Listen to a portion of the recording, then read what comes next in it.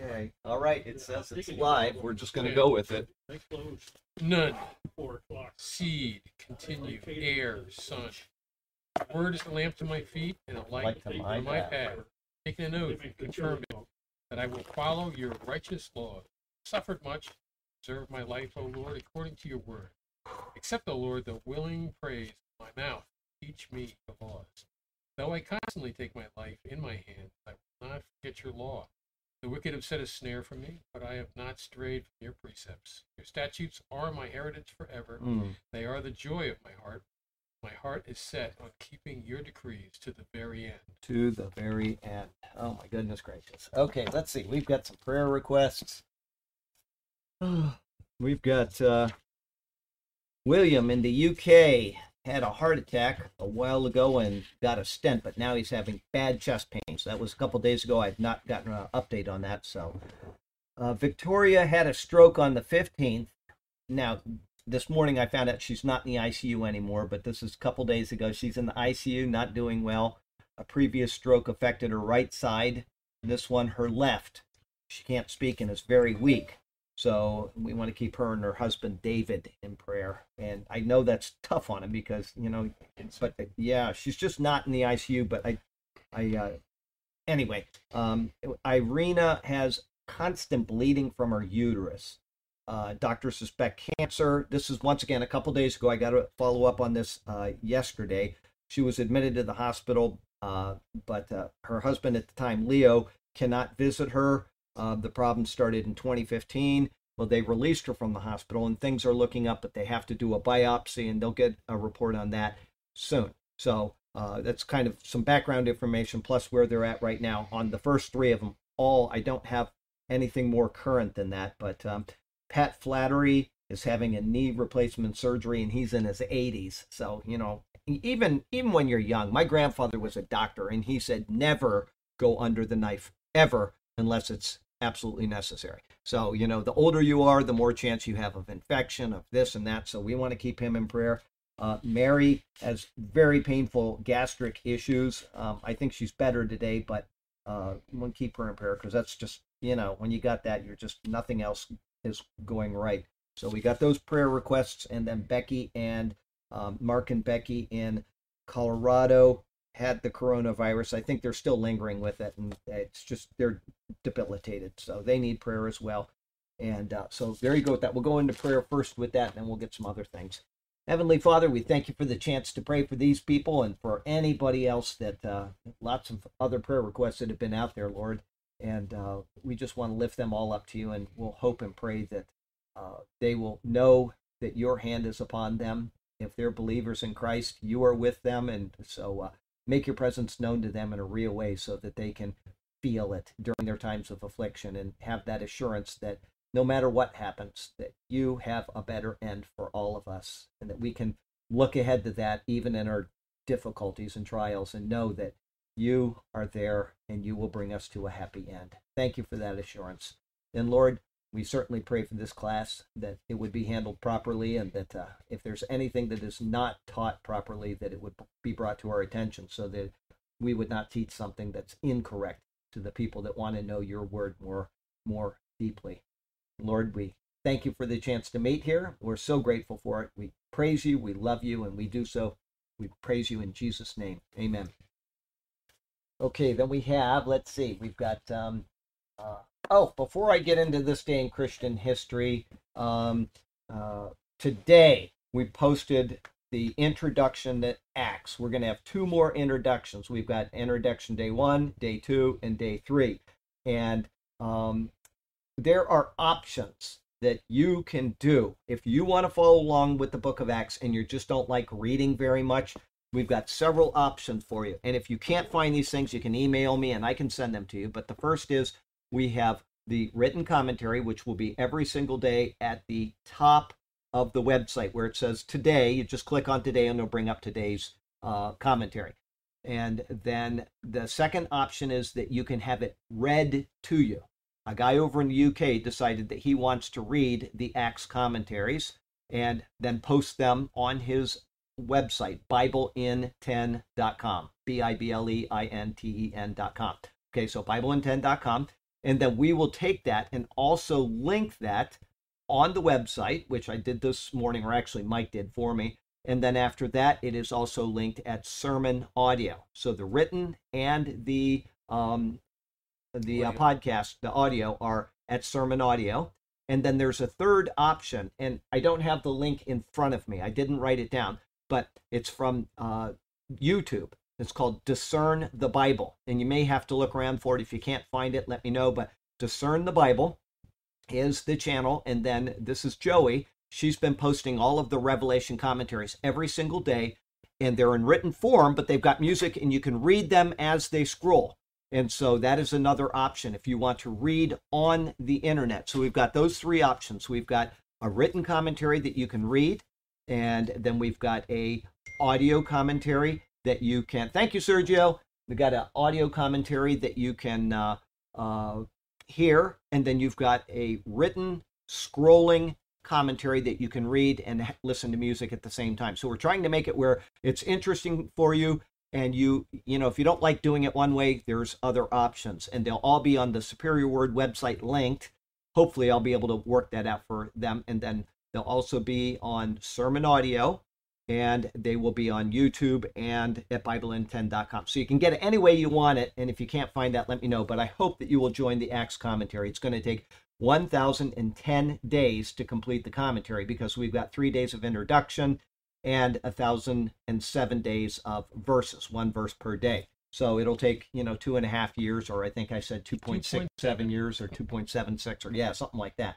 So I hope that you will join that. You'll learn a lot about where doctrines get off, especially because of the book of Acts. As I say in the commentary, I think it's tomorrow's or maybe the last day's commentary, that 99.6327% of all errors in the church come from the book of Acts. Obviously, that's a joke, but it's a high number of errors in doctrine come from a misunderstanding or a misapplication of Acts. So please, and if anybody wants the Revelation commentary, it is now completed. So my friend Wade is working on the PDF, and that will be posted to the website. You can download the entire thing, every verse, all 404 or whatever verses. It's all right there.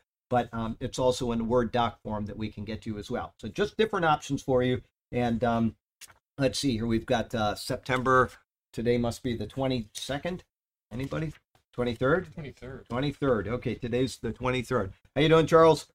Good, good. Okay, September 23rd. What do you do if you announce a prayer meeting but no one comes? The summer of 1857 was a frustrating time to be a Christian in New York City.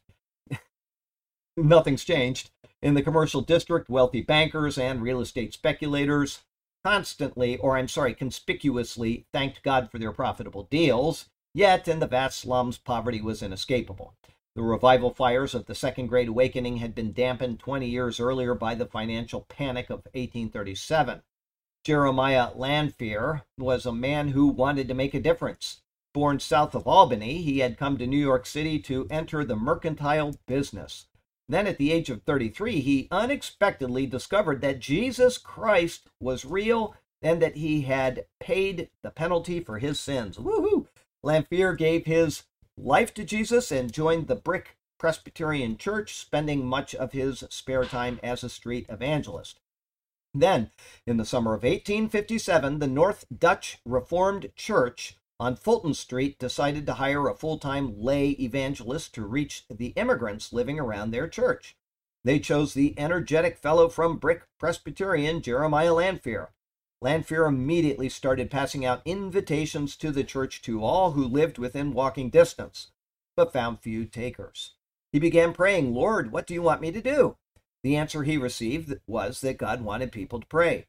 As he mulled this over in his mind, an idea started to take form. He would have a prayer meeting for businessmen from noon to 1 p.m. It would be a simple and flexible meeting. Businessmen could come for a few minutes or for a whole hour. It would include singing, prayer, and exhortation, and a bell would ring if anyone spoke over 5 minutes. That's a smart one there. Lanphier printed up a handbill inviting the people to a weekly prayer meeting at noon on Wednesdays in the third floor meeting room of the North Dutch Church on Fulton Street. The first prayer meeting would be held September 23rd, 1857. The appointed day arrived at noon. Lamphere went into the room and knelt to pray. 10 minutes passed and no one came. 20 minutes passed, he was still alone. Finally, at 12:30, he heard the door open from the street and the sound of footsteps coming up the stairway. One man entered the room and, without saying a word, knelt down next to Lamphere. Then another man came, followed by another, until by 1 o'clock there were 6. But the following week there were 20. Then in the first week of October, the meetings were held daily, and the number gathered increased to 40. The fourth week, attendance averaged over 100, and with many under conviction and inquiring how they might be saved. New York City was to see a great need for God when on October 18th, a financial panic seized the city, collapsing the economy into a brief but steep recession. The Fulton Street meetings, as they became known, soon filled the rooms at the North Dutch Church and spilled over into the nearby John Street Methodist Church. Soon many other churches were opening their doors both at noon and before work in the morning. Even police stations and firehouses opened their doors to meet the needs for places to pray. Within 6 months, 10,000 businessmen were gathering for prayer daily. Although the revival was the most spectacular in New York City, businessmen's prayer meetings sprang up in many cities around the country. Within the next 2 years, approximately 1 million converts were added to the churches of America. Have you felt prompted by God to plan an event only to have very few attend? It would have been easy for Jeremiah Lamphere to feel discouraged, even after the 5 others finally showed up at his first prayer meeting. But he persevered. In similar situations, we must remember that our responsibility is to be faithful to God in what he directs us to do, and the results are up to him. Matthew 25:21, the master was full of praise. Well done, my good and faithful servant. You have been faithful in handling this small amount, so now I will give you many more responsibilities. Let's celebrate together. Good stuff. Good stuff. Yeah, I heard another one, a guy, I think it was Adrian Rogers, was talking about it. A guy had a special meeting. A famous person was coming into maybe North Carolina, somewhere on the East Coast. And it was a rainy night. It was just a dismal night to go to church. The guy shows up and it's supposed to be a full church and 12 people were there. Or maybe it was last 6 or 7 or whatever. And the pastor he was appalled. He said, I'm so sorry, you got the wrong night. Nobody came. And he said, don't worry, Jesus started all of this with 12 people. So there you go. Good point. Yeah, it's not about us. And when it's about us, it's not about him. So let's see here. We are in, I did 5-7. 5-7 today. Start at the beginning, very short verse. But anyhow, be imitators of God, then, dearly loved children, and live a life of love, just as Christ loved us and gave himself up for us as a fragrant offering and sacrifice to God. But among you there must not be a hint of sexual immorality, or any kind of impurity, or greed, because these are improper for God's holy people. Nor should there be obscenities, foolish talk, or coarse joking, which are out of place, but rather thanksgiving. For of this you can be sure, no immoral, impure, or greedy person, such a man is an idolater, has any inheritance in the kingdom of Christ and of God. Let no one deceive you with empty words, for because of such things God's wrath comes on those who are disobedient. Therefore, do not be partners with them. Okay, this is a really short verse here. This one says partakers. Yours says partners. I got more letters than you did. All right, let's see here. 5-7. This is referring to all the negatives that he has introduced, both in the last chapter and in this, and he went through several of them a moment ago. Therefore, the word therefore is the conclusion, which he brings in concerning those things. As a reminder, these are the negatives from the previous 4 verses. I'll read them again. But fornication and all uncleanness or covetousness, let it not even be named among you, as is fitting for the saints. Neither filthiness, nor foolish talking, nor coarse jesting, which are not fitting, but rather giving of thanks. For this you know that no fornicator, unclean person, nor covetous man who is an idolater has any inheritance in the kingdom of God and of Christ and God. Let no one deceive you with empty words, for because of these things, the wrath of God comes upon the sons of disobedience. Okay, that's the last 4 verses. So to be partakers with them, Paul's words, means to share in their behavior. To share in their behavior then means to share in the wrath which comes with it. Having said that, the sons of disobedience, Paul's words, is referring to the unregenerate. Paul has made a distinction between the unsaved and the saved. And because of this, his words in no way negate the doctrine of eternal salvation.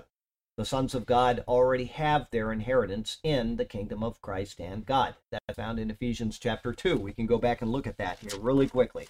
Ephesians 2, we're just going to start probably in verse 3 or 4. Let's see here. Ephesians 2, 4. But God, who is rich in mercy, because of his great love with which he loved us, even when we were dead in trespasses, like the guys that he's referring to right now in the previous verses, even while we were dead in trespasses, he made us alive together with Christ. By grace you have been saved, and raised us up together, and made us sit together in the heavenly places in Christ Jesus. That is our position now. That is where we are. We are no longer unregenerate. We are not being imputed our sins, and therefore we cannot lose our salvation. People that say that once saved, always saved is a heretical doctrine don't know what they're talking about. They have not done their study properly. Verse 7, that in the ages to come he might show the exceeding riches of his grace in his kindness toward us in Christ Jesus. So there you go. Let's see here. Jody is not going to be here tonight. She says she's just getting out of the office. She'll be disciplined on Sunday. Oh, no, we'll see her on Saturday. Okay, so that's nice she tells us that, though, because you always wonder if somebody's in an accident or something. But, yeah, you don't want that. Okay, so there you go. I'll read that again. The sons of God have already received their inheritance in the kingdom of Christ and God. We just saw that in Ephesians 2, and we see it in plenty of other verses, such as in Ephesians 1, 13 and 14. You're guaranteed your inheritance, etc. The sons of disobedience do not have this. Okay, so if we are participating in them and we're going to get the wrath, that means we are going to get judged for rewards and losses at the bema seat of Christ. We are not going to lose our salvation. So there's a judgment for unbelievers, there's a judgment for believers. Either way, we want to do what's right, we want to pursue the Lord, and we do not want to be partakers with the sons of disobedience. Thus, Paul says, or I say here, the wrath of God on unbelievers will be worked out in condemnation. The wrath of God towards our sin as believers will be worked out in a loss of rewards. Yes, it is sin. No, we are not being imputed sin. And so you have to make that distinction. Yes, we can sin before the Lord, but the sin is not imputed to us. And that's a giant difference that we need to remember. We'll even talk about that particular issue in the sermon on Sunday as far as imputation and so on. But I don't want to get into that right now and give away the whole sermon because then you'll all be sleeping. So, as we have moved into the heavenlies and been seated with Christ, which is what I just read from Ephesians 2, we are not to be partakers of unholy living, but in that which is just, righteous, and holy. Okay, so that's our marching orders for verse 5-7. Life application. There is nothing at all wrong with associating with the unregenerate. Paul tells us in 1 Corinthians 5 that if we were not to do so, we would have to go out of this world. However, in associating with unbelievers, we are not to partake with them in any conduct which the Bible forbids.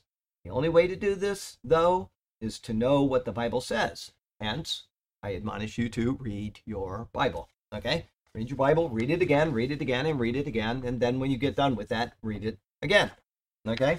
Keep reading the Bible. Let's see here. I had thought about that when I was driving. What was it? I just started the book of Acts on my audio Bible today. What was it that went through my mind? I don't remember. Sorry about that. Okay, verse 5-8. For you were once darkness, but now you are light in the Lord. Live as children of light. Okay, that's almost identical. We're not going to reread it. The Bible is literally filled with concepts of light and darkness, even from the first verses to the very last. All the way through the Bible, light and darkness, light and darkness. A contrast is being made, but it is more than just a literal light and darkness which is being spoken of. Rather, it is quite often speaking of these in a figurative sense. This is what Paul is referring to here. The verse is highly emphatic, and it is contrasting what has just been spoken of concerning the sons of disobedience. He begins with, for you were once darkness. He's not talking about physical light, obviously. If he's been talking about sons of disobedience, he's equating disobedience, I think I said obedience, sons of disobedience, he's equating disobedience to darkness. Here and in the clause to come, he uses the abstract to speak of the concrete, thus showing the emphasis. In that his readers once were in darkness, it implies that it was their very nature. Anybody disagree with that before you came to Christ? If you came to Christ, some people just, they're little children, they're raised in a Christian family, and they've known the Lord their whole life.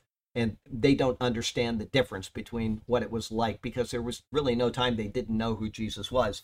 And I know some people say, well, you have to have that experience and all that. I disagree with that. If you raise a child properly, you teach them about Jesus from the time that child is just a little one and he receives the premise of Christ. He doesn't need some special experience. He is brought into the family of God through that faith, even as a little child. So let's see here. It implies their very nature. That means the darkness. These are the sons of disobedience. They are in darkness. The word darkness is skotos. It signifies darkness, either physical or moral. Here it is referring to the moral darkness previously mentioned. This is Helps Word Studies. It is the principle of sin with its certain results. Okay, that's the darkness that Paul is referring to. It's the principle of sin with its certain results. When we sin, something happens. There's always something that happens when sin is involved. Even if we don't seem to perceive it, there's always something that happens because God is aware of every single sin that we've ever committed. I was talking to somebody yesterday about the gospel. I was telling this person about Jesus, and I was reminding them that the 10th commandment is what is it? The Big Ten. What is the last one? Thou shalt not covet. There you go. Coveting is something that is only known to you. Nobody else knows it except God. And so for him to put that as a commandment tells you that he is reading all of our thoughts and all of our actions. It's not just something that, if you're coveting, you're doing it internally, and yet he is aware of it. And hence Jesus says what? In Matthew 5, he says, you look at a woman, I think it's Matthew 5, if you look at a woman with lust in your heart, you have committed adultery already. He's reading the hearts. That's why it says, I'm the one who reads the hearts and minds in the Old Testament. And the New Testament, that's ascribed to Jesus. Just another confirmation of his deity, because only God can read the hearts and minds. So you see that in the Gospels, you see it in Revelation. Christ is there evaluating us as individuals, which, yes, it's scary because we all have these thoughts, but at the same time, he understands our limitations and our weaknesses, and that's why he came. So at the same time as having a fear of God, we also want to have a thankfulness to God for the fact that he has redeemed us from sin, and he understands what we have gone through and what some of us still go through. If you have an addiction, I don't care what type of addiction it is always going to linger. It's always going to be there in the back of your mind, and you just have to work through it. Some addictions are more debilitating on the mind than others. Some of them are more debilitating on the psyche, or not the psyche, the physical aspects, like, chemical addictions and stuff. But they're all there, and they're always going to be nagging at you. Okay, so Hebrews 4:12. Hang on a second here. Hebrews. That's right before Exodus, right? Hebrews 4 verse 12. Let's see here. Burke wants me to read that. For the word of God is living and powerful and sharper than any two-edged sword, piercing even to the division of soul and spirit and of joints and marrow, and is a discerner of the thoughts and the intents of the heart. Absolutely, the intents of the heart, right there. The thoughts, the intents of the heart. In the Bible, the heart is the seat of reasoning. That's both testaments. You're going to see that. If you're talking about emotions in the Bible, especially in the New Testament, it's going to be the bowels or the visceral organs. In other words, your guts. That's where when Paul writes about your emotions, he's talking about this area, whereas the heart is the seat of reasoning, which we don't think of it that way. We think of the brain as the seat of reasoning, but the heart is, in the Bible, where the seat of reasoning begins, okay? And we use our minds, yes, naturally, but it begins in the heart. So when he speaks of the heart, it's going to be the reasoning. So let me pick that up so I have this where I need it. Okay, and then let's see. Good, that was a great verse for that. The discerner of the hearts and the minds. All right, so the darkness was, when we were unregenerate, the darkness was our nature. We were infected with sin. We could do nothing but pursue sin. We were bound by the law, and Paul explains that in Romans chapter 7. Let me take you there, and some of the most wonderful, exuberant verses in the Bible are to be found, I think, in Romans 7. I don't know if we're going to go through all of that or not, but let's see here. We're going to start in Romans 7, verse 8. No, I'm going to start in 7. I'm going to start in verse 7. What shall we say then? Is the law sin? Certainly not. On the contrary, I would not have known sin except through the law. For I would not have known covetousness unless the law had said, you shall not covet. As soon as he tells you, you shall not covet, all of a sudden you start coveting. And you do it in a way which sin results. Okay? But sin, taking opportunity by the commandment, produced in me all manner of evil desire. For apart from the law, sin was dead. You can't have any sin imputed if there is no law. If you're in a town and they've never established a driving, speed limit, thank you, then you can't be given a ticket for speeding. That's right. You do whatever you want. But as soon as the law says that you have to go 40 miles an hour and you go 42, you are now a lawbreaker. And that's the way the law works. There is no imputation of sin where there is no law. And hence, when God gave Adam a law, he gave him one law and he gave it to him in the negative, and he did it, sin entered the world. And that was all part of the plan. It had to come about in order for certain things to occur. And as I said, at the somewhere towards the end of Revelation, that we will have so much more in paradise when we are in the presence of God, because we have the knowledge of sin. We have the knowledge of where we were and what God was willing to do to get us out of that state. We would never have known that. We could never have even contemplated that or considered it in any way, shape, or form without having sin in the world. So that when we enter glory and when we are in the presence of God, we will understand completely how magnificent what Jesus Christ did was. It's going to be beyond our comprehension. We're never going to get over it. People that say you're not going to have any memory of stuff in the past are completely wrong. That is the purpose of us knowing the things we've done, is so that we can glorify God for all eternity for what he did to get us out of the mess we're in. Okay, but sin, taking opportunity by the commandment, produced in me all manner of evil desire. For apart from the law, sin was dead. I was alive once without the law. Think of Adam. But when the commandment came, sin revived, and I died. And the commandment which was to bring life could live forever in the garden. It didn't. Instead, he says, I found to bring death. For sin, taking occasion by the commandment, once again, keep thinking of the Garden of Eden, deceived me, and by it killed me. Therefore, the law is holy, and the commandment holy and just and good. It's just the way that things are. God is infinitely wise, and he saw that the path that we are on is way better than any other option, and so we're going through this world. And we may hate what's going on right now with our government, with people being persecuted over issues that would never have been considered even a year or two ago.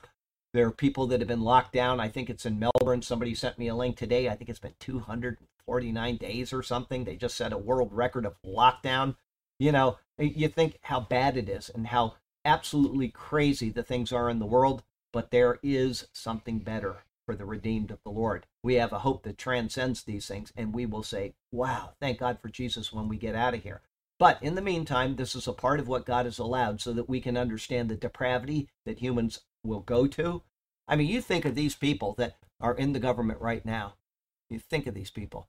And they've been in the government, especially that woman in charge of the House and the guy that's in the president's seat right now. They've been there for 40 and 50 years. They've been doing this. And they started out probably thinking, I'm going to do a great job and I'm going to be a great congressman or a great senator or a great president someday. And now look at how depraved they've become. And it's because of the old saying, absolute power corrupts absolutely. And every step more they get, the more they corrupt. They're completely vile, wicked people now. Just completely. You know, somebody emailed me and she asked about praying for the people in government, you know, because Paul says pray for those so that you can have peace. All right. Peace, live peaceable lives, I think is how he says it. She said, I'm having a really tough time with this. And she said, this is what I think about praying for them. And she gave me, I think, the 80-something psalm. Might not have been. It might have been like 139. I don't remember the psalm, but it was all just calling curses down on them. And I said, absolutely. I said, you know what? The only thing when I pray for these people, the only thing I do is pray for their salvation. I say, Lord, I would pray that they would come to know you. And that's it. Other than that, I hope they fall and chip their tooth today because they are vile. They're literally vile people. And we cannot live peaceably with people like that. It's not possible. So unless they come to Christ, there is no peaceable life. So I have no problem praying for their salvation. And then after that, that they would just be removed, just the way the Psalm says.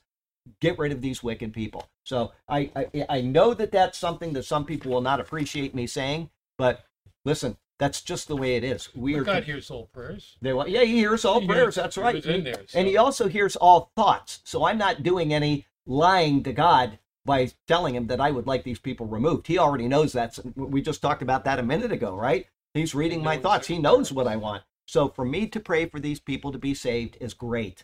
All right. That's all that I can pray for them. I can't pray for their prosperity because if I do, they're going to just be more wicked with it. They're already prosperous. Well, yeah.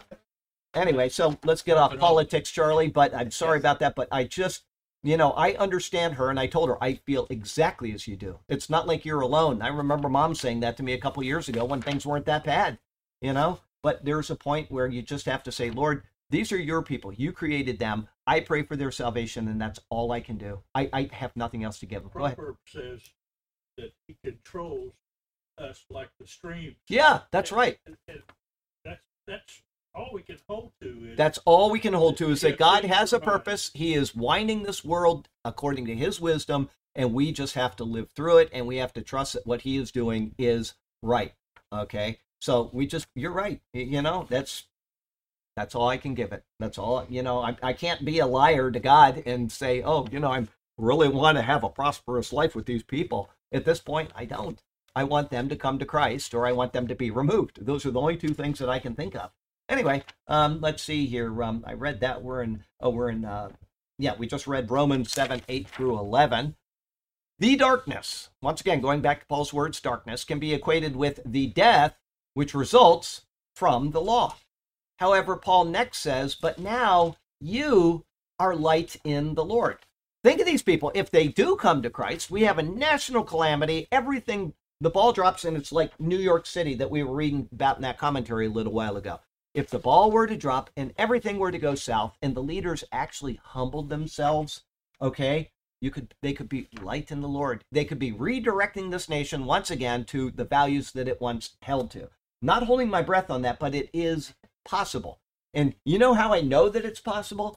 I'll tell you how I know it's possible. Is because there was a guy named Paul that was on the way to Damascus, and in Acts chapter 9, the Lord sovereignly intervened. Now, I'm not saying he's going to do that in this nation and come and show himself. I don't believe that. But he will. Well, yeah. At some point, he will. But, you know, I'm not talking about some vision that somebody's going to have and say, okay, that's just not it. But he will reveal himself through his mercy during a calamity or whatever way he chooses, and it can happen. If he can change Saul of Tarsus, who is now Paul, then he can change any of these people. You know, there are people in Israel that are absolutely, they hate the Messianic Christians. They chase them down. They protest against them. They try to, they do terrible things on their doorstep. I mean, just anything you can think of.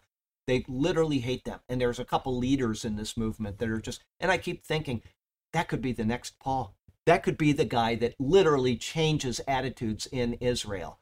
And so I will pray for him in that respect, but I can't pray for what he's doing and for his peace, because if he has peace and contentment, he's going to keep doing what he's doing. He needs to have something to wake him up from it. If not, all you're doing is you're wasting your breath towards people. People need to have the heart changed before anything else. Anyway, let's see here. He says, but now you are light in the Lord. The Greek word is phos and indicates, think of phosphorus, okay, light, a source of light or radiance.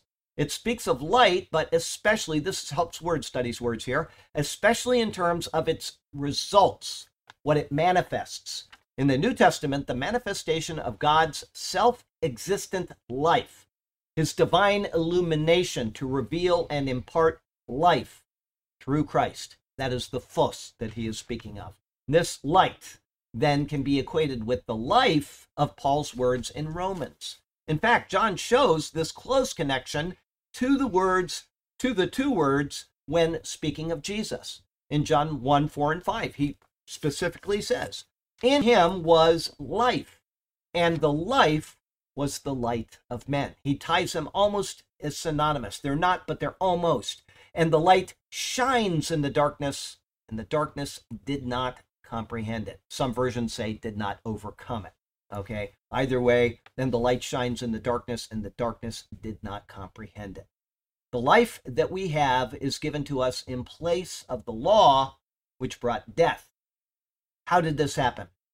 It is because Christ fulfilled the law for us. When we received his gift of fulfilling the law, we died to the law.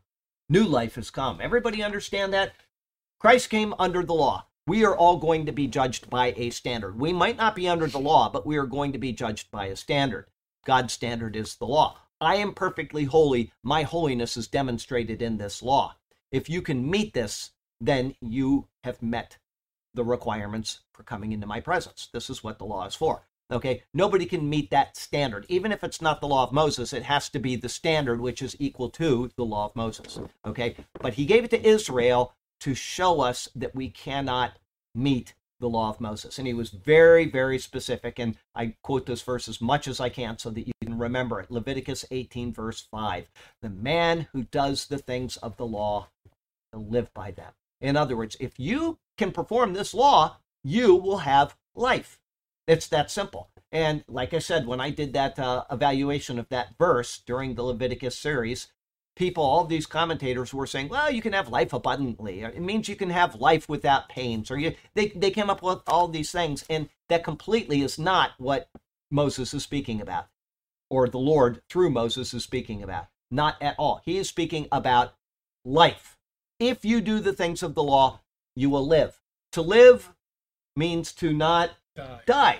Right. That's what he's talking about. He's not talking about having abundant life. He's not talking about going to your grave in peace or anything like that. He is talking about having life. And the reason why we know that is because when the law was introduced to Adam and he didn't do the things of the law, he died. Okay? That is what that's speaking about. So, God gave Jesus the law, or he gave Israel the law. Israel failed in the law. We know this all the way through the Old Testament because every person in the Old Testament, without fail, every one of them died. There's one exception who was taken before he died, but that's for a different reason, okay? But all of the people under the law died. In fact, in the book of Acts, it says that, David prophesied about not seeing corruption. And he says, but there's his tomb. We're looking at it right now, guys. Obviously, David was not speaking about himself. And if he's not speaking about himself, this is Charlie Garrett's paraphrase, okay? I'm not quoting it. I'm just telling you what he said. Then it must be speaking of the Messiah to come, and that is Jesus whom we proclaim. So you have the law. If you don't do the things of the law, you die. If you do the things of the law, you live. That's God's standard. And so Christ was born in Israel. He wasn't born over in Japan. He was born where he gave his standard to the world, in Israel. That means that Christ was born under the law. The law is what condemns, or the law is what gives life. That's the only two options. They can't do anything else. That's the purpose of the law. So he was born capable of taking away sin because he was born without sin. His father is God. His mother is a human being. So he's fully qualified to do the things of the law as a human being, but he's doing it without sin because he did not inherit Adam's sin, because he had no human father, and sin travels from father to child.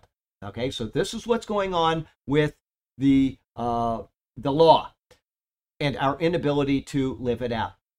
Christ comes, he's capable of taking away our sins. Now he's born under the law, but that means he has to also be qualified to take away our sins. And that is what the Gospels are for, is to show that he was born under the law without sin, but he also lived under the law without sin. And at the end of his life, he said, nobody takes my life from me. Once again, Charlie Garrett paraphrase, I lay it down of myself, okay? And I have the power to take it up again. How can he do that? Because he has not sinned. And so he lives the law. He lives out the law. He is both capable and qualified. He dies in fulfillment of the law. The reason why it's fulfillment of the law is because when the law is fulfilled by somebody, there is no longer any purpose for the law. Does everybody see that? If one person can fulfill the law, there's no longer any purpose for the law. And that's why it says in Hebrews 7:18, 8:13, and 10:9 that he made the law obsolete, he annulled it, and he set it aside. This is what Christ came to do. The law, when he fulfilled the law through his righteousness, his not violating the law ended with him. And that's why Paul says in Colossians 2, verse 14, that the law was nailed. That's right, nailed to the cross. Christ was the one that was nailed to the cross, but because he fulfilled the law was nailed. And when Christ died, the law died. It no longer has any effect on any person that comes to him. Now, anybody that doesn't come to him, the law is still alive because it has that effect on all people. Okay, but for those who come to Christ, the law is dead. Anybody or any nation, the nation of Israel is separate than the people. Okay, there's national redemption in Israel and there's personal salvation. Those are two separate issues. I don't want to confuse that. But anybody that comes to Christ now moves from Adam to Christ, and the law is fulfilled. Christ was capable of taking away our sins. He was qualified to do so. He did do so. When we come to him, our sins are taken away. That's in a nutshell what the law was there for. He did that for us, and now we are no longer imputed sins. That's 2 Corinthians 5:19, because we are not under law any longer. It's annulled, set aside, nailed to the cross, and obsolete. Okay. Address license. It's what? Address license. So it's not to confuse anybody. Oh, license. License, he wants me to address the issue of license. We are saved by the blood of Jesus Christ. We are no longer imputed sin, but we still can sin. I said that a while ago. I can still do moral wrongdoing. I can still violate what God expects of me as a Christian. Okay, and that's what the epistles are for, is to give us the doctrine to live in a manner which is acceptable to God. License is saying, I am saved. I know I'm saved because Jesus saved me, and I believe that premise, but now I can go do whatever I want to do. Okay? It is true. You can do that. The Bible doesn't say that you can't do that. You can physically do that, but he says it's wrong to do that. Not just Paul, but all of the apostles agree with that. It is morally wrong to do that. You can, but you're not supposed to. And so there is this tension in the lives of a believer. I have something that I want that I shouldn't have. I know that I can get it, and I know I'm not going to lose my salvation over it, and so I'm going to do it anyway. That's license. That is license. It's saying I am going to do something despite the position I'm supposed to be living in Christ. Okay? Today, I could go do something that the New Testament forbids, right? Does anybody here disagree with that? You're not going to lose your salvation, but God knows. He's reading your heart, and he is going to judge you for that. Not for condemnation because you're not being imputed sin, but for rewards and losses. And so that is license. It is not doing what we should be doing in Christ Jesus. Yes? But many are weak and sickly, and many sleep. That's right. Many sleep. They disobey. Let's go to that right there, because I read that every single week during the communion, because that's part of the communion. He's telling us that. That is a precept. That's exactly right. That is a precept of the instructions for the Lord's Supper. That is something that we are to do. The epistles give us what we're supposed to do. And it says here, we'll just start at verse 23, and we're going to go right down towards the end, not all the way to the end of the chapter, 1 Corinthians 11. For I received from the Lord that which I also delivered to you, that the Lord Jesus, on the same night in which he was betrayed, took bread. And when he had given thanks, he broke it and said, Take, eat, this is my body, which is broken for you. Do this in remembrance of me. His body was broken. He died. The law is done. It's a new covenant which is established in his blood. In the same manner, he also took the cup after supper, saying, here it is, this cup is the new covenant in my blood. If there's a new covenant, then the old covenant has no effect on those in the new covenant. The old covenant has an effect on those who have not come to the new covenant. That's why Jeremiah 31:31 is so important for Israel to understand. But for right now, This is the new covenant in my blood. This do as often as you drink it in remembrance of me. For as often as you eat this bread and drink this cup, you proclaim the Lord's death until he comes. We're proclaiming that he died. He took us out of the misery that we are under in the law. He has taken it away from us and given us a new commandment or a new covenant. And because he's given us a new covenant, we are remembering the act of his death until he comes. Okay, same thing. It's the same thing with baptism. Baptism is the same thing. It is a memorial of what Christ did. It is an open and public demonstration of the work of Jesus Christ, just like the Lord's Supper is. And actually, if you think about it, this was before he was crucified. The Lord, after he was crucified, told us, and resurrected, he told us to baptize. Okay, so people that say you don't need to be baptized are wrong. R-O-N-G. They're wrong. Okay, for as often as you eat this bread and drink this cup, you proclaim the Lord's death till he comes. Now, here's what Burke was talking about. Therefore, whoever eats this bread or drinks this cup of the Lord in an unworthy manner will be guilty of the body and the blood of the Lord. But let a man examine himself, and so let him eat of the bread and drink of the cup. For he who eats and drinks in an unworthy manner eats and drinks judgment to himself, not discerning the Lord's body. Can you take the Lord's Supper in an unworthy manner? Absolutely. You can do it. Anybody can do it. But there are penalties for doing so. And that's what Paul is telling them right there. You can sin. You can commit adultery. You can do all of those things, but you're not supposed to. When I say can, it means actually. I'm not talking about I allow you or the Bible allows you. The Bible doesn't allow you, but you can do it. Okay? So, for this reason, many are weak and sick among you, and many sleep. That's the result of not doing what you're supposed to do. So that's a perfect example, and there are plenty of other examples like that in Scripture. This is what you are to do, and if you don't do what you're supposed to do, there will be consequences. Some of them will be in this life. 1 Corinthians chapter 5, take you 3 minutes to read it. Some of them will be afterward at the judgment seat of Christ in 1 Corinthians 3 and 1 Corinthians or 2 Corinthians 5. It'll talk about that. But this is what we are supposed to do. It doesn't mean that we actually are doing it or that we, have to do it. I'm talking about the necessity. We can sin. License. Is that good? Oh, yeah. Okay. That's nail in the head thing. All right. That's what license is. We are not to actively pursue wrongdoing when we're told not to. And we're given those instructions in the New Testament epistles. Okay? That's where our instruction about the church is. And also in the first 3 chapters of the book of Revelation. Those are addressed to the church, not to Jewish synagogues. They're not for the end times. They are for our doctrine now before the rapture. Okay? If you read them and you come to any other conclusion, then you are wrong. Okay, so, and I don't mean to be arrogant about it. It's just that's the way it is. It is incorrect theology to say that those don't pertain to us.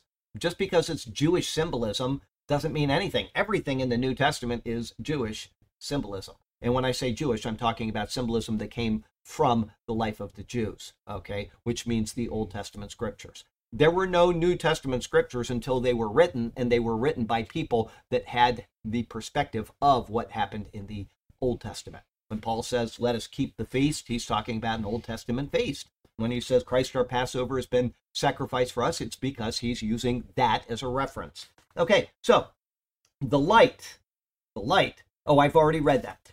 Light and life. The life that we have is given to us in place of the law which brought death. How did this happen? It is because Christ fulfilled the law for us. When we receive his gift of fulfilling the law, we die to the law. New life has come. The darkness of death is defeated, and we become light, children of light.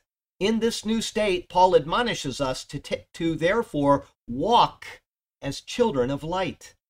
We are shown to not just reflect light, but we actually are radiating light. This is why even in the Old Testament, it was understood that we, Gentiles, would so shine forth as is stated, for example, several places in Isaiah, but we'll take you to Isaiah chapter 60. Okay? There are several times that he speaks about the Gentiles being included in what God is going to do. Even Moses did. Rejoice, O Gentiles or nations with his people, right? The very middle psalm, The very middle of the Bible, the very middle of the Bible is the 117th Psalm. I'll read you Isaiah in a second. We'll go to the 117th Psalm. It is, oh, I'm going the wrong way because I'm in Isaiah. Hello, Charlie. We'll go to Psalm 117. It is the very, very, very, very middle chapter of the Bible because there are 1,189 chapters in the Bible, which means that there is a middle chapter, okay? The middle chapter is the 117th Psalm. It is also the shortest chapter in the entire Bible. Psalm 117. Praise the Lord, all you Gentiles or nations. Laud him, all you peoples, for his merciful kindness is great toward us, and the truth of the Lord endures forever. Praise the Lord. There you go. 117th Psalm. It's the anchor verse. If you go in either direction, that's the anchor verse of the Bible. It starts out with the Gentiles. Praise the Lord, all you Gentiles. Okay, so now I've lost my place in Isaiah 60 because I was going to read something else. Here it is. Arise, shine, for your light has come, and the glory of the Lord is risen upon you. For behold, the darkness shall cover the earth, and deep darkness the people. But the Lord will rise over you, and his glory will be seen upon you.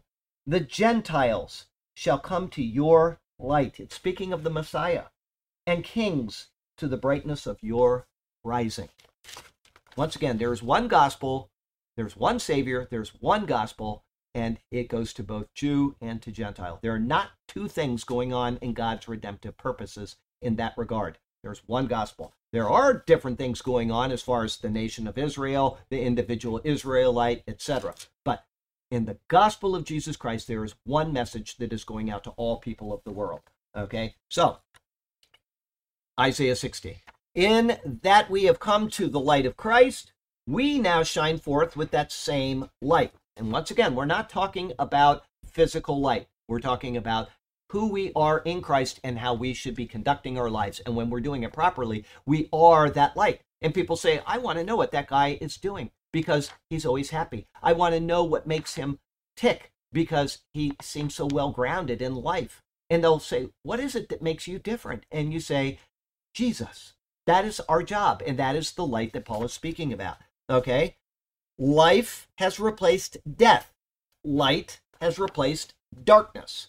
As we have been born into new life through Christ's fulfillment of the law, so we also have been born into light and how to walk in this world. And that's what Paul goes all the way through his epistles. He uses the word walk 9,722 times. Okay, that's an exaggeration. He uses it a lot, though. When he says walk, that is how you conduct your life. Walk in this manner. Walk according to what I have said. Walk, walk, walk. He's always telling you to walk. And once again, I was kidding about the 9,000 times. Okay, I don't want somebody saying, well, that's not true. Okay, so anyway, he once and again talks about walking. That is the conduct of your life, okay?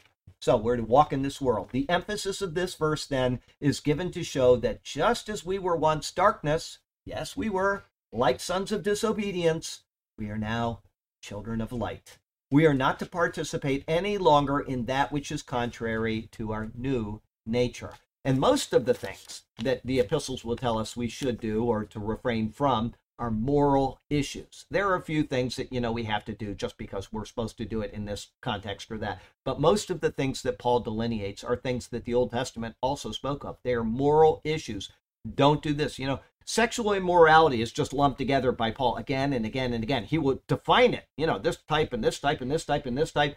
But in the end, sexual immorality is having sex outside of the bonds of marriage to Paul and to Jesus. You go right to the last page of the Bible and Jesus says that sexually immoral. It's a quote. Some people can debate whether it's Jesus that says it or whether it's the angel messenger quoting Jesus or whatever. But where is it? It says here, but outside are dogs and sorcerers and sexually immoral and murderers and idolaters and whoever loves and practices a lie. So there it is. It's moral issues right there on the last page of the Bible. Don't do these things. But a couple others are not just moral. They're also physical, like murder, okay? But they're idolaters, whoever loves and practices a lie. They all fall into the moral category more than anything else. Okay, you look at the Ten Commandments and you've got the moral laws. And that kind of is a summary of them. So the same things that God detests in the Old Testament, he detests in the New. All right, but we're not under law, we're under grace once again. So we want to do the things that we are told in the epistles to be pleasing to God. Okay, that's the main thing we want to get across there. Okay, so all but one of the 10 Commandments was repeated. That's right. They are all repeated in the New Testament except the Sabbath. That is not mandated in any way, shape, or form because it says in Hebrews 4:3, Burke, now we who enter that rest. That's right. Now we who believe do enter that rest. And it took him, we'll be in the book of Hebrews in just a couple weeks, I'm sure. Maybe not. It'll be a while. But if you want to read the commentary, it's all written out there for you. He talks about the rest of God. God rested today. He goes on, rest. And he's talking about beforehand, afterhand. He's speaking about the rest of God, and he's speaking about referring to the Sabbath. Being in Christ is. Now we who believe do enter that rest. Okay. What's that? I think it's 4:3. Oh. I'm 100% certain of that. If I'm wrong, I will give you $1,000. Hang on. Is that hyperbole? No, I would do it. Let's see here. For we who have believed do enter that rest. There you go. I saved $1,000. I was certain about that. Okay. I would have worked a little. I got a part-time job. I would have done it. What was that? Hebrews 4:3. But you have to take all of it in context, okay? Because like I said, chapter 3, chapter 4, he talks about the rest, but he is very specific that when you believe, you enter the rest that I'm talking about in all of these other areas. So it's a great verse to know. But Paul also dismisses the Sabbath elsewhere. So here's another verse for you, would be Colossians 2:16 and 17. Let me take you there. And then there's another one I'll give you in just a second, but we'll go to Colossians first. Colossians 2:16 and 17. So let no one judge you. And then what does he do? He goes back to the Old Testament mandates. Let no one judge you in regard to food. That's Leviticus chapter 11, the dietary laws, or drink, same thing. Or regarding a festival, that would be the feasts of the Lord, Leviticus 23, or a new moon, which is never really defined in it's not something that's defined, but it is celebrated all the way through the Old Testament. So somehow the new moon is something that they did that is mandated for Israel. Or Sabbaths. And the reason why it's plural is because there are 52 Sabbaths in a year. You've got a full year worth of seventh days. And there are other Sabbaths as well. You've got the day of Yom Kippur, the Day of Atonement, is considered a Shabbat Shabbaton, a Sabbath. It's a Sabbath, okay? And there's one or two other Sabbaths that are mentioned in the Law of Moses. And we went through them. I can't remember them right now, and I'm not going to try. But you've got the weekly Sabbaths, and you've got these defined Sabbaths, just a couple of them. But because those are Sabbaths, Paul says, don't let anybody judge you in accordance with those. He says, which are a shadow of things to come. But the substance is Christ. What he's saying is all of those things were just anticipating Jesus. And so as I tell people, you want to be in the Hebrew roots? Is that what you want to do? You want to observe the feasts of the Lord? Well, all you have is a shadow. And when you try to grab a shadow, what happens? It's gone. But if you take Christ, you get him and the shadow. You get the fulfillment of what they were only looking for. Okay? So Colossians 2:16, 17. And then the last one before we get back into Ephesians is Romans 14, verse 5. And he says there, let me take you there. This is Paul. I mean, he's telling us, he's giving us our church age doctrine. He says, one person esteems one day above another. He's speaking about Sabbaths or about feast days or anything, just a general note. Another esteems every day alike. Well, I don't go to church on Sunday. I'm worshiping the Lord every day. They're all the same to me. Let each be fully convinced in his own mind. And here's why he says that. He who observes the day, whatever day, if it's a feast day, if it's the day that you go to church, whatever. He who observes the day observes it to the Lord, and he who does not observe the day to the Lord, he does not observe it. And then he follows that with the same premise for food, which I won't get into, but the food and in other words, he's refuting the Hebrew roots movement right there in Romans 14 and Colossians 2 and etc. So, and there are other verses, but those are the main ones that you can just be assured that anyway, if the fourth commandment was still binding, and because it's not, that means that the entire law of Moses is done, including all 10 commandments, but they are repeated in the New Testament. I don't want to scare people away. That's why we don't do those things, is because they're repeated in the New Testament. But if the fourth commandment was still binding on us, then every one of us is sinning every single week when we're not here all day on Saturday, right?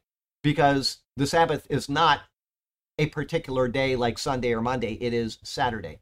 That is the Sabbath. It is the last day of the week, the seventh day of the week. Thank you. And so we would all be in violation of the Bible continuously, because you're not supposed to cook on the Sabbath. You're not supposed to pick anything up on the Sabbath. You're not supposed, all these rules and rules and rules heaped up on them to make a point about Jesus. That was the whole purpose of it, is they were looking forward to Jesus. So every one of us is condemned. We're all going to hell because we're not meeting here on Saturday. It doesn't work that way. If the fourth commandment is done, which it is, then all of the Mosaic code is done, and we have a new code in the New Testament. If it repeats precepts from the Old Covenant, great. If it doesn't, you're not obligated to them. And for every person that tells you, oh yes, you've got to observe the Sabbath, ask them why they're not walking around without tassels on their garments. And where's the blue cord in that tassel that you're supposed to have? Nobody does that, but that's one of the laws. And James is very clear. If you break one law, the law, that's right, the law is broken. It's done. So it's a hypocritical thing in the extreme to say, I observe the Sabbath, and so I'm more holy than you. Okay, we'll go on. Let's see here. Which we are now children of light. We are not to participate any longer in that which is contrary to our new nature. As a fine point of theology, this verse, the one that we're looking at right now, when properly considered, once again, demonstrates the doctrine of eternal salvation.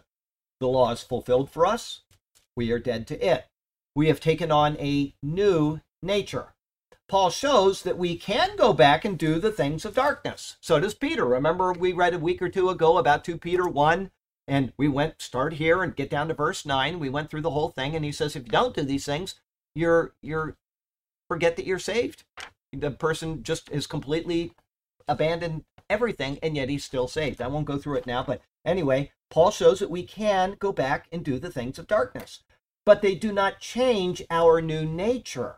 Those deeds are simply contrary to it. We have not gone merely from being in darkness to being in light.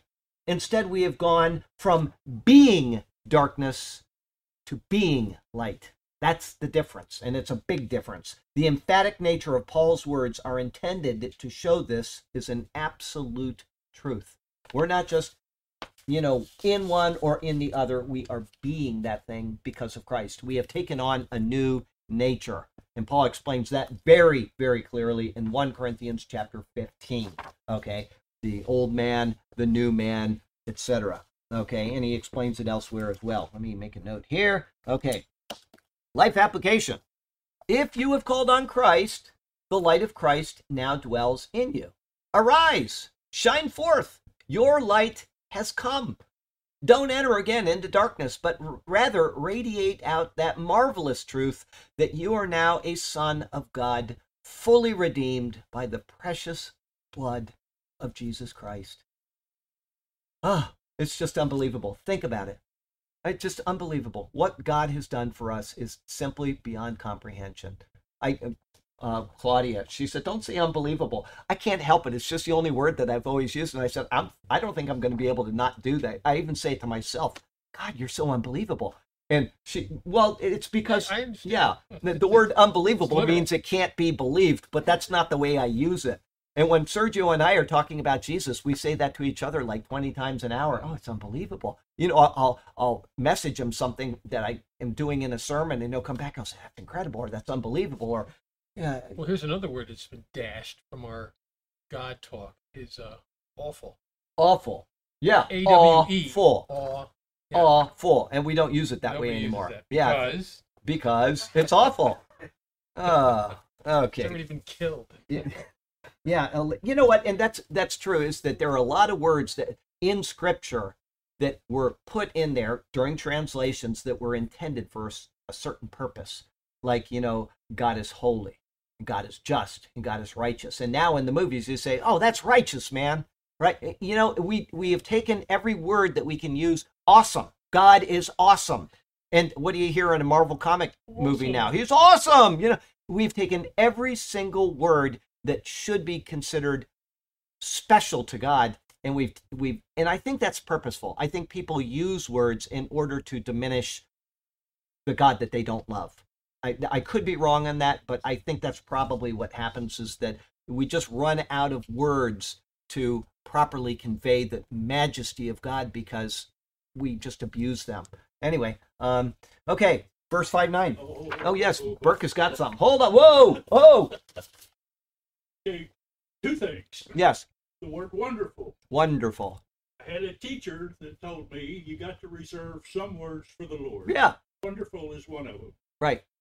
Time and again, a clerk will say, have a wonderful day. Yeah. And I say, that's an Isaiah 9:6 word. That's right. Do you know that? And some don't have any. They don't have a clue even who Isaiah is. But I had a black woman that was cutting meat. Oh, I knows him, she says. I knows him. Oh, boy. So that was good. Now, can we discuss what you said before you started teaching about the little child learning on their way up? What about it? Okay.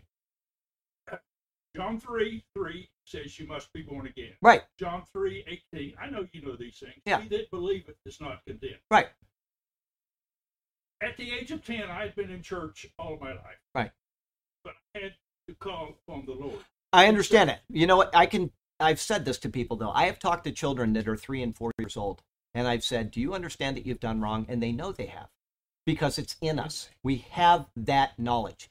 And you say, do you know that you will be judged by God for that? And they understand that too. They, even though they don't know exactly who God is, if you approach it properly with them and you say, this is something that God is unhappy with, this is called sin, and you have offended God because of that.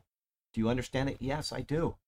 And they don't know how to get out of that. And you say, do you know that there's a person named Jesus that died for you? I've heard of Jesus.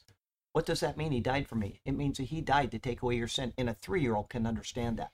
I have no problem understanding that a little child is saved They can. when, The word is there. They can do it. That's right. But they have to do it. And I agree. And that's why I'm saying, if a parent is properly raising their child and telling them that this is what God expects of you and this is what he will do if you don't do what he expects, then they will properly raise their child. And the child may not even remember the day that happened. But I'm saying that you have to be born again, and I understand. I don't diminish that.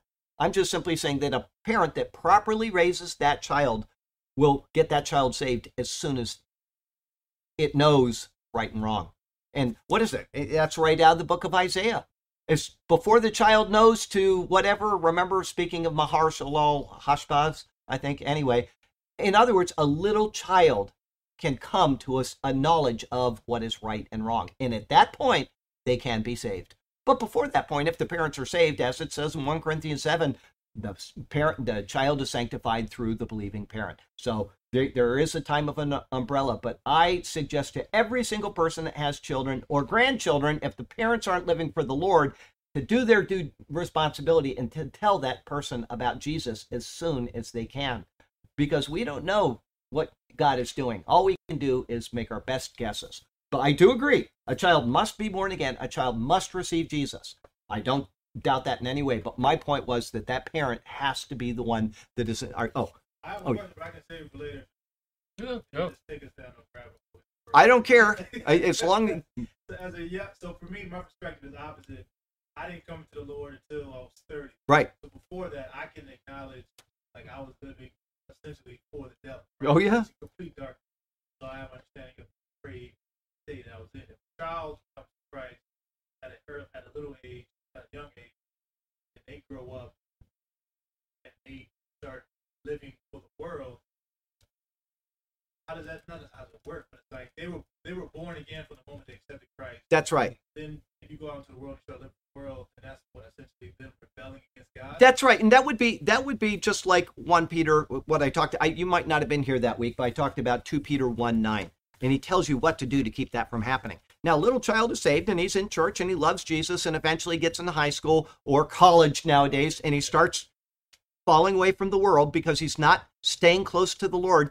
I'm not going to read you the whole thing and go through the whole analysis because it will take a while. We can talk about it together alone, or send me an email and I can, or you could go watch whatever Bible study I said this in, but it'd take about 15 minutes and I don't want to. While you're looking for it, let me just say something about that, because I didn't come to Christ until I was in my 50s. So, and I knew of Jesus, and I knew that he died on the cross, and I knew all the things because my Catholic upbringing. Right. But the thing was, is that I had the calluses and the scars that we all have, because like, you know, I know people that have been like Christians since they were like this high, and like, you know, I'm like thinking to myself, do I envy them or do I feel sorry for them, because they really haven't had the wear and tear of knowing how bad we are. I am. But they can It's also like see they do have the ability to observe other people. They do. And so there is a knowledge that I don't want to go there. But 2 Peter, if you read 2 Peter 1, start in just verse 2 and go down to verse 9, it tells you what to do. But verse 9, he says, for he who lacks these things, like a kid that gets into high school and just stops reading the Bible, stops going to church. I'll tell you an example about that in just a second. Even to blind, he is short-sighted, even to blindness, and has forgotten that he was cleansed from his old sins. So that can happen to anybody, even a child that was raised in a good family. And here's an example. I don't want to get too personal because it's somebody that, you know, you may meet on life's path, but I was believe it or not, I taught, you know, Sunday school to kids, little. Okay. I know. That's amazing. I know. And I did that for That's a about miracle, 4 or 5 right? years. I won't give the church, okay? But I was very careful to always tell them about salvation, about their need to stay close to Jesus. They were all right in lockstep, just as you were saying, okay? And I met one of them last night.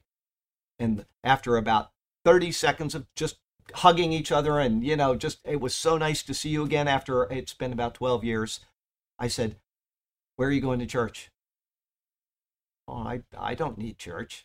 I mean, it was complete. And this is one that was very close in the class as far as pursuing the Lord. And he was like, I don't need that right now. He says, I'm spiritually okay. And he's talking almost like not Christian spiritually okay, if you know what I'm saying. And so he was really actually shocked that I asked him, because he was like, now I'm going to have to answer something, and, you know, one of those deals. But so it can happen, and it can happen really quickly. All you do is you just stop going to Bible study. And I'm not saying come to Charlie's Bible study. That's not what I'm saying. I'm saying wherever you are, stop going to Bible study, stop reading the Word, stop talking to the Lord, and your life is just going to get just like this. It's like anything else. If you're in football and you stop playing football because of an injury for 6 months, and you don't, keep up your exercising, you're going to be no good on the field after a couple months. That's, you got spiritual, you got physical, you got all these things that you are supposed to, exercise. And when you don't, you lose it. And so that's why, I think I said this just a couple weeks ago, but I'm serious when I say this. I sometimes get up and force myself to read the Bible. I've got so much to do in the day ahead, and I open up the emails, which I should never do before I read the Bible, and there's 127 emails, and I just think,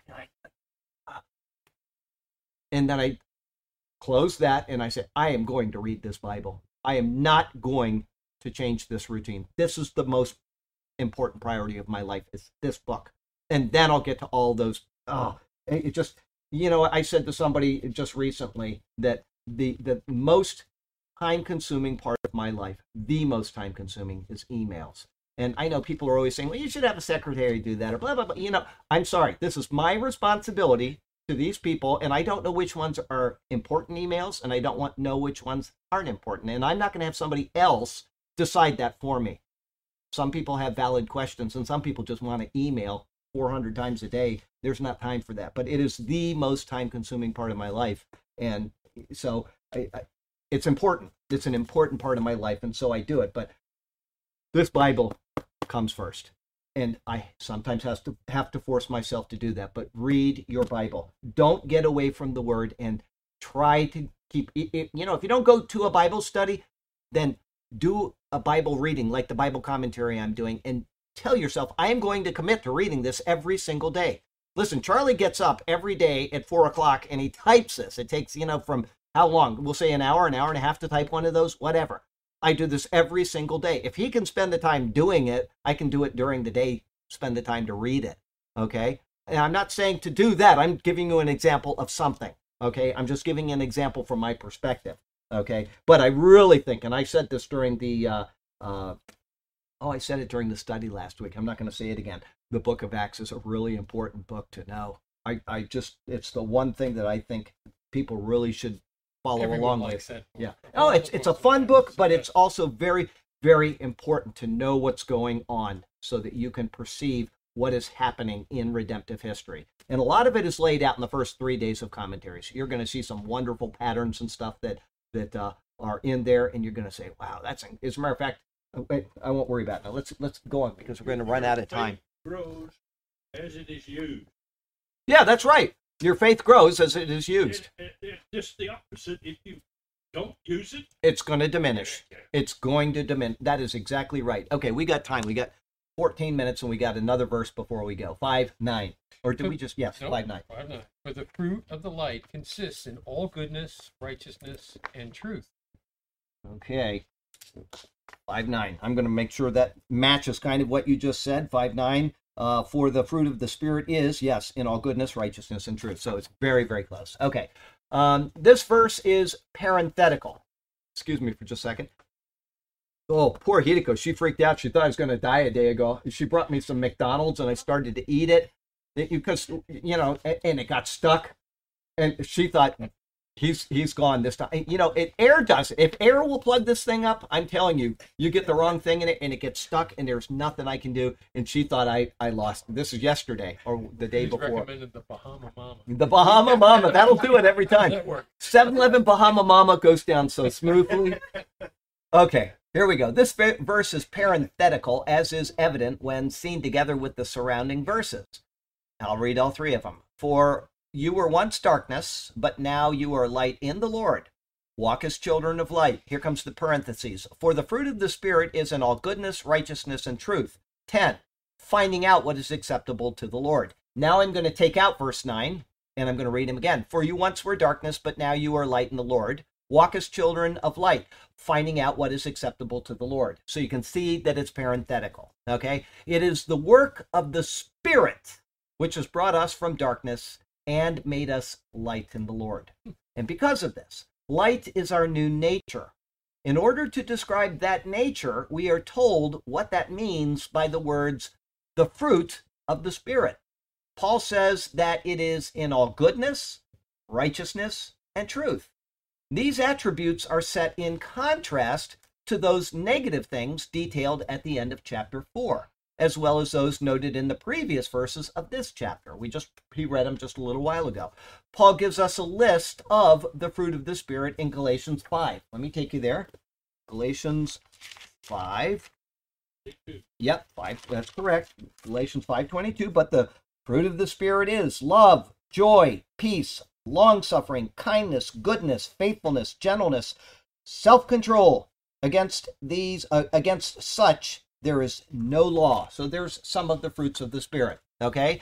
These are the things which come from a right application of the Word of God in our lives. It is the Spirit who inspired the writing of Scripture. And so in order to know what is right and appropriate according to the Word of God, we need to know what He has detailed for us. This includes Paul's letters, which were given by divine inspiration. Anyone who thinks that they will, by default, have the fruit of the Spirit without studying and applying the Word of God is self-deluded. And that's why it's such a catastrophe to walk into Pentecostal churches where no person has ever brought a Bible, has never read the Bible once in their life unless they were at a funeral reading a part of it. It's terrible how they say, let the Spirit come down on you. And everybody, we've got the fruit of the Spirit. You cannot have the fruit of the Spirit unless you know what the Spirit expects of you. And you can't know what that is unless you read the Word of God. It is impossible. God doesn't just beam things into your mind when you become a Christian. You have to actually apply yourself and study and contemplate and chew on it and meditate on it. Otherwise, you're just wasting your time. And you're certainly wasting the time of the Lord who hung on a cross to bring you to the state of salvation in the first place. Okay, so it's a catastrophe that this happens in churches. Okay, so let's see here. And also to know what is right and appropriate. Where was I? I said something about self-deluded, and now I've lost. Oh, yeah, there it is. Okay, the Ephesians had to be told these things by Paul, a designated apostle of the Lord. How much more then should we rely on those same things that they were told by him? Just 1 + 1 = 2. Life application. Enjoying the fruit of the Spirit comes from understanding what that fruit is and then pursuing it in the manner in which God says that those things will come about. That is found in studying and applying the Word to our lives. Read your Bible, study what it says, and then adhere to those things which it instructs you. This is what we need to do in order to be walking properly in the presence of the Lord. If we're not doing those things, then we are not walking properly in the presence of the Lord. It's not possible. And, I know I say these things again and again and again, but we have to keep reminding ourselves of that. And as I said, the testimony that is true is that I do this to myself all the time. I have to do it when I'm at the mall and somebody, there's somebody every single day. It's before I get there. I know it because if there's been a little bit of rain or if you've had moisture, there'll be moisture on it. Every single day, somebody goes to 7-Eleven and they get those little things of crackers, like Tom's crackers or whatever. He opens it, and he's been doing this for, I can't tell you how long. And he throws it in the same place in the parking lot every single day. And I have to pick that stuff up. Or if there's a wind, I'll find it all the way over there in the bushes, and I got to go over and pick that thing up. Okay? I have to work on the fruit of the Spirit at times. I guarantee you, especially with this person. And I can't wait till the day that I'm there early and I happen to see this person do that. I'm not going to have nice words for that person. I'm going to have to remember the fruit of the Spirit. But, somebody sat we got these planters out front with all the rocks in them out front, right in front of the mall. And they'll sit in there and they'll take the rocks and they'll throw them in the parking lot for 20 minutes. And I'll have to go get 5-gallon buckets and I'll have to fill up those buckets and carry them back to the planters. I mean, there is not a lot of the fruit of the Spirit in my heart when I'm at that mall sometimes. So I'm telling you this so that you know that it is something you have to force yourself to do.